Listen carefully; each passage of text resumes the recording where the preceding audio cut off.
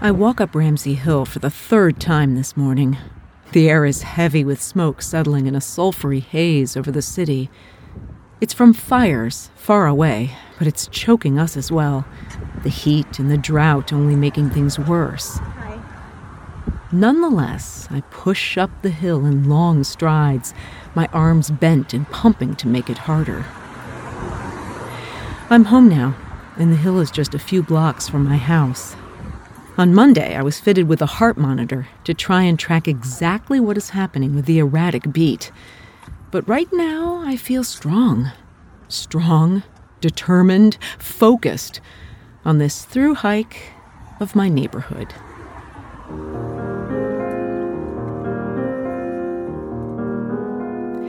You're listening to the Blissful Hiker podcast.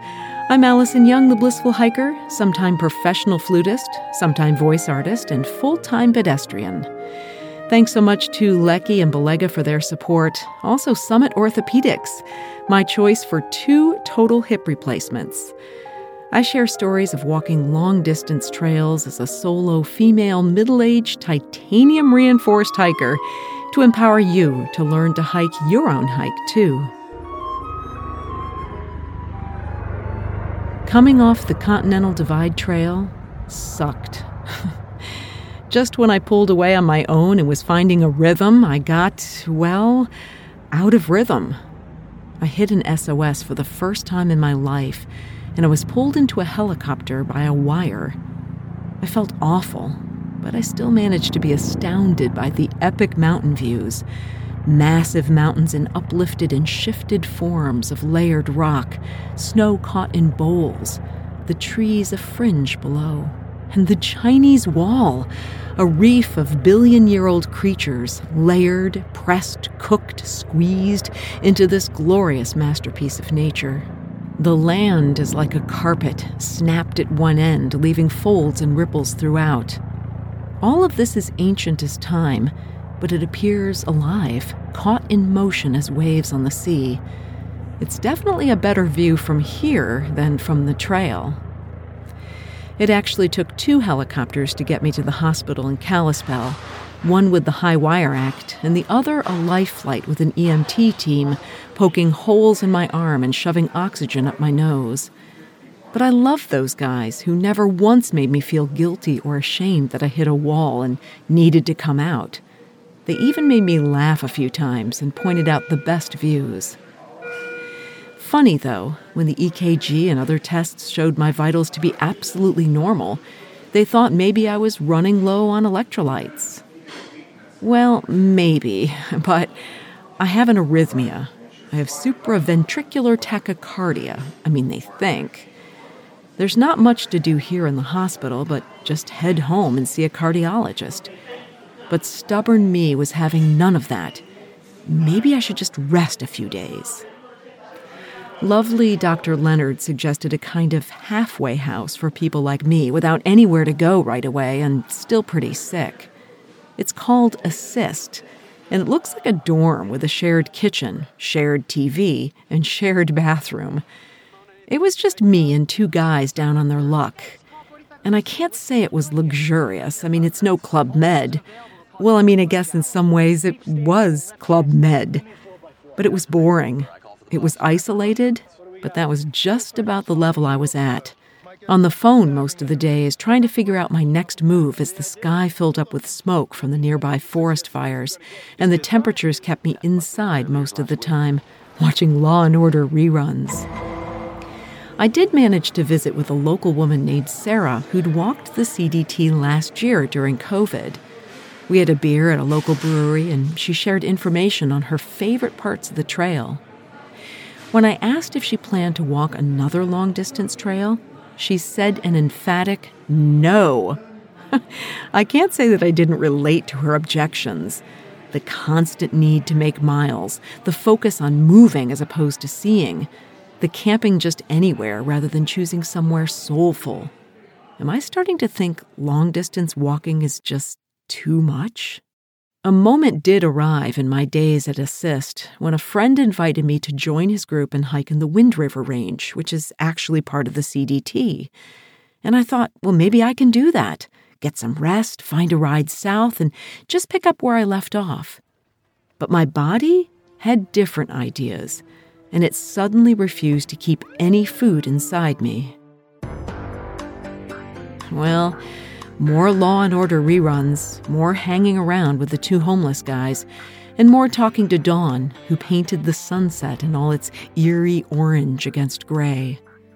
It was obvious that I needed to go home, so I set up a Zoom meeting with my ardent supporters who came on the screen with cocktails and advice, and we all agreed that flying could be a stressful nightmare, since I'd need to take 3 flights and be crammed tightly into a tube of sardines.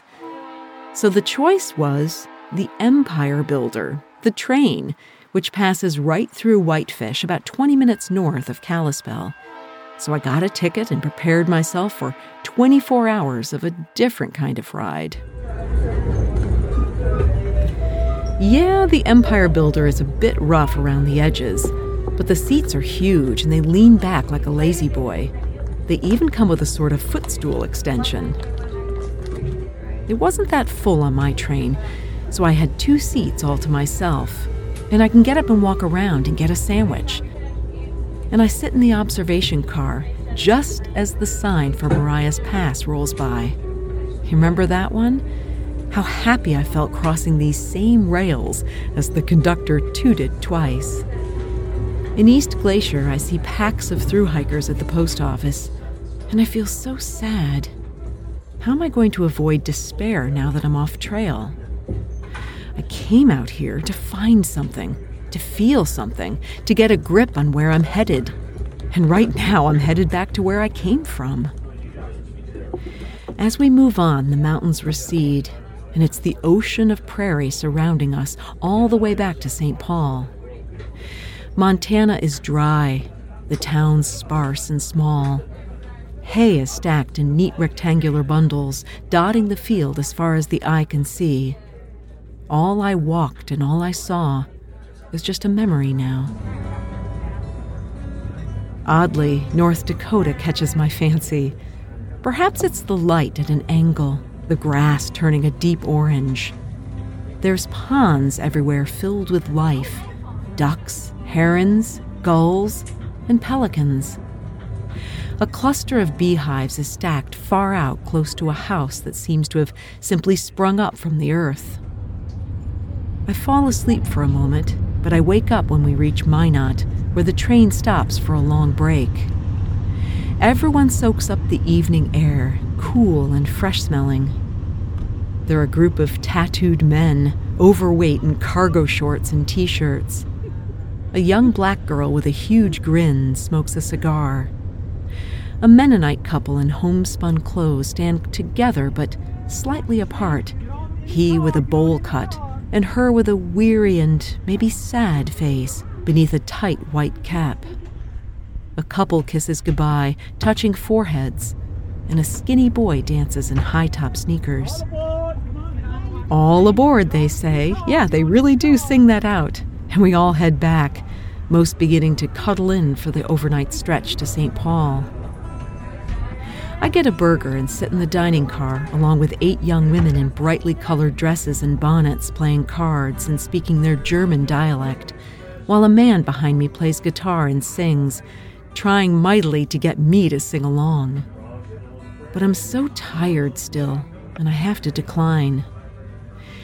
I'm heading home to the cardiologist who fits me with a heart monitor and schedules a stress test, to our smoky skies and intense heat, where I still push myself to walk and stretch, lift weights, hold planks, and change this story's ending from one of loss to one of opportunity. There are a few surprises waiting for me when I get home, unexpected jobs and opportunities that make me wonder if perhaps the trail itself ejected me at this moment, sending me home to make a full reset on all fronts. I'm really happy to see Richard, too, my best friend, who doesn't really want to backpack with me that far, but understands who I am and what matters to me. I read a book that Greg from East Glacier recommended called Breath by James Nestor, and I start exploring how my breathing can control my stress levels and maybe even bring whatever is out of balance in me back into balance. It's good that I'm home, too, because I can take Richard to a clinic for a procedure that he needs to get done, and he won't have to ask a friend to do it.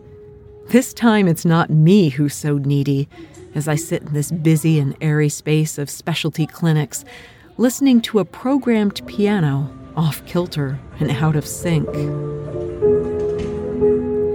No one but us seems to notice this poor instrument's distress and inability to make music, the keys barely depressed and only shards of melody emitted out of time, like a gasp from a demented musician. Some of that's how I feel right now. But the art on the wall is good. Some abstract bits of metal in lines and circles, wood cut and colored in shapes, and a massive glass piece hanging from the ceiling. But my attention is drawn to works from nature. Blown-up images of leaves and flowers up close, each vein and ripple at eye level. And then there's a series of lakes and rivers hidden slightly by a birch or falling leaves, each one familiar to me. As I walk by and contemplate, I see a place I've been that is precisely like the painting in front of me. That's the night on the Kakakabik, when the full moon grew out of the water. That's that spring in Southern California when the oak leaves were bright orange and red. And that's the sky in Colorado when I came down from Mount of the Holy Cross, guided by massive cairns. Yes, I'm home now, and my walks are limited by the heat, the smoke, my health, and the unknown. But all of these moments that I'm reminded of right now happened to me. And soon, the 200 miles I walked in Montana and the extraordinary places I lived and breathed will become part of that tapestry, too. I'll return to the mountains. I just have something I need to take care of right now. It's a bump in the road. And maybe the trail knew something I didn't by kicking me off. Well, whether it kicked me off on purpose or not, I can tell you this. When I go back on trail, I'm going to be ready.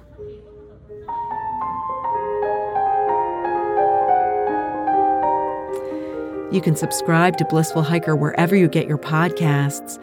And if you're on Apple, leave a review that helps the show get discovered. Blissful Hiker is on Patreon right now. You can find a link in the show notes or at blissfulhiker.com. That's also where you can find other episodes, you can see the blog and pictures, and you can contact me, blissfulhiker.com. Next week, who knows? Maybe I'll take you to the PCT from 2019 or to northern Minnesota right now. Wherever we go, kia kaha, my friends, and happy trails.